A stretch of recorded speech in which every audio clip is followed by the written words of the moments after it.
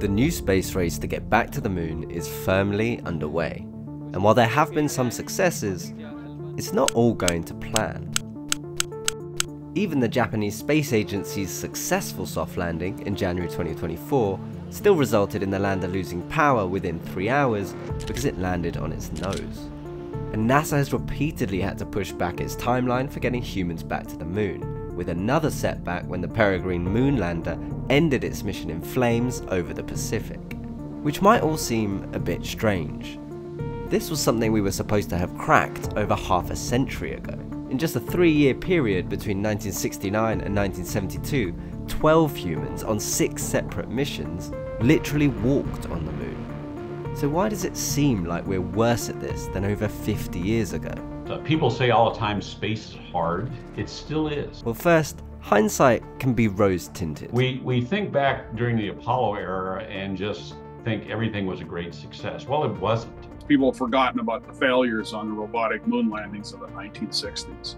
The Soviets tried many times to land on the moon, and a number of those missions crashed. The crew of Apollo 11 barely landed successfully on the moon.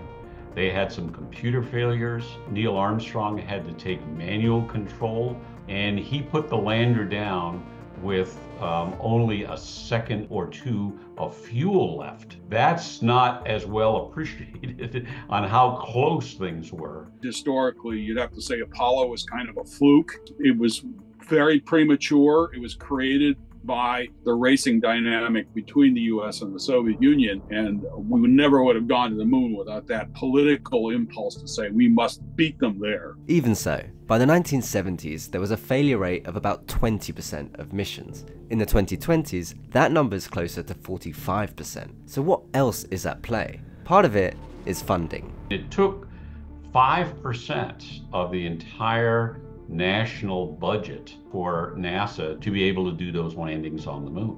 Imagine what we could do with that amount of money. But with NASA's budget slashed over the years, it's now collaborating with private companies for moon missions. NASA at this point has not attempted to send any of its own spacecraft to the moon. It is entirely using commercial companies to land on the moon now.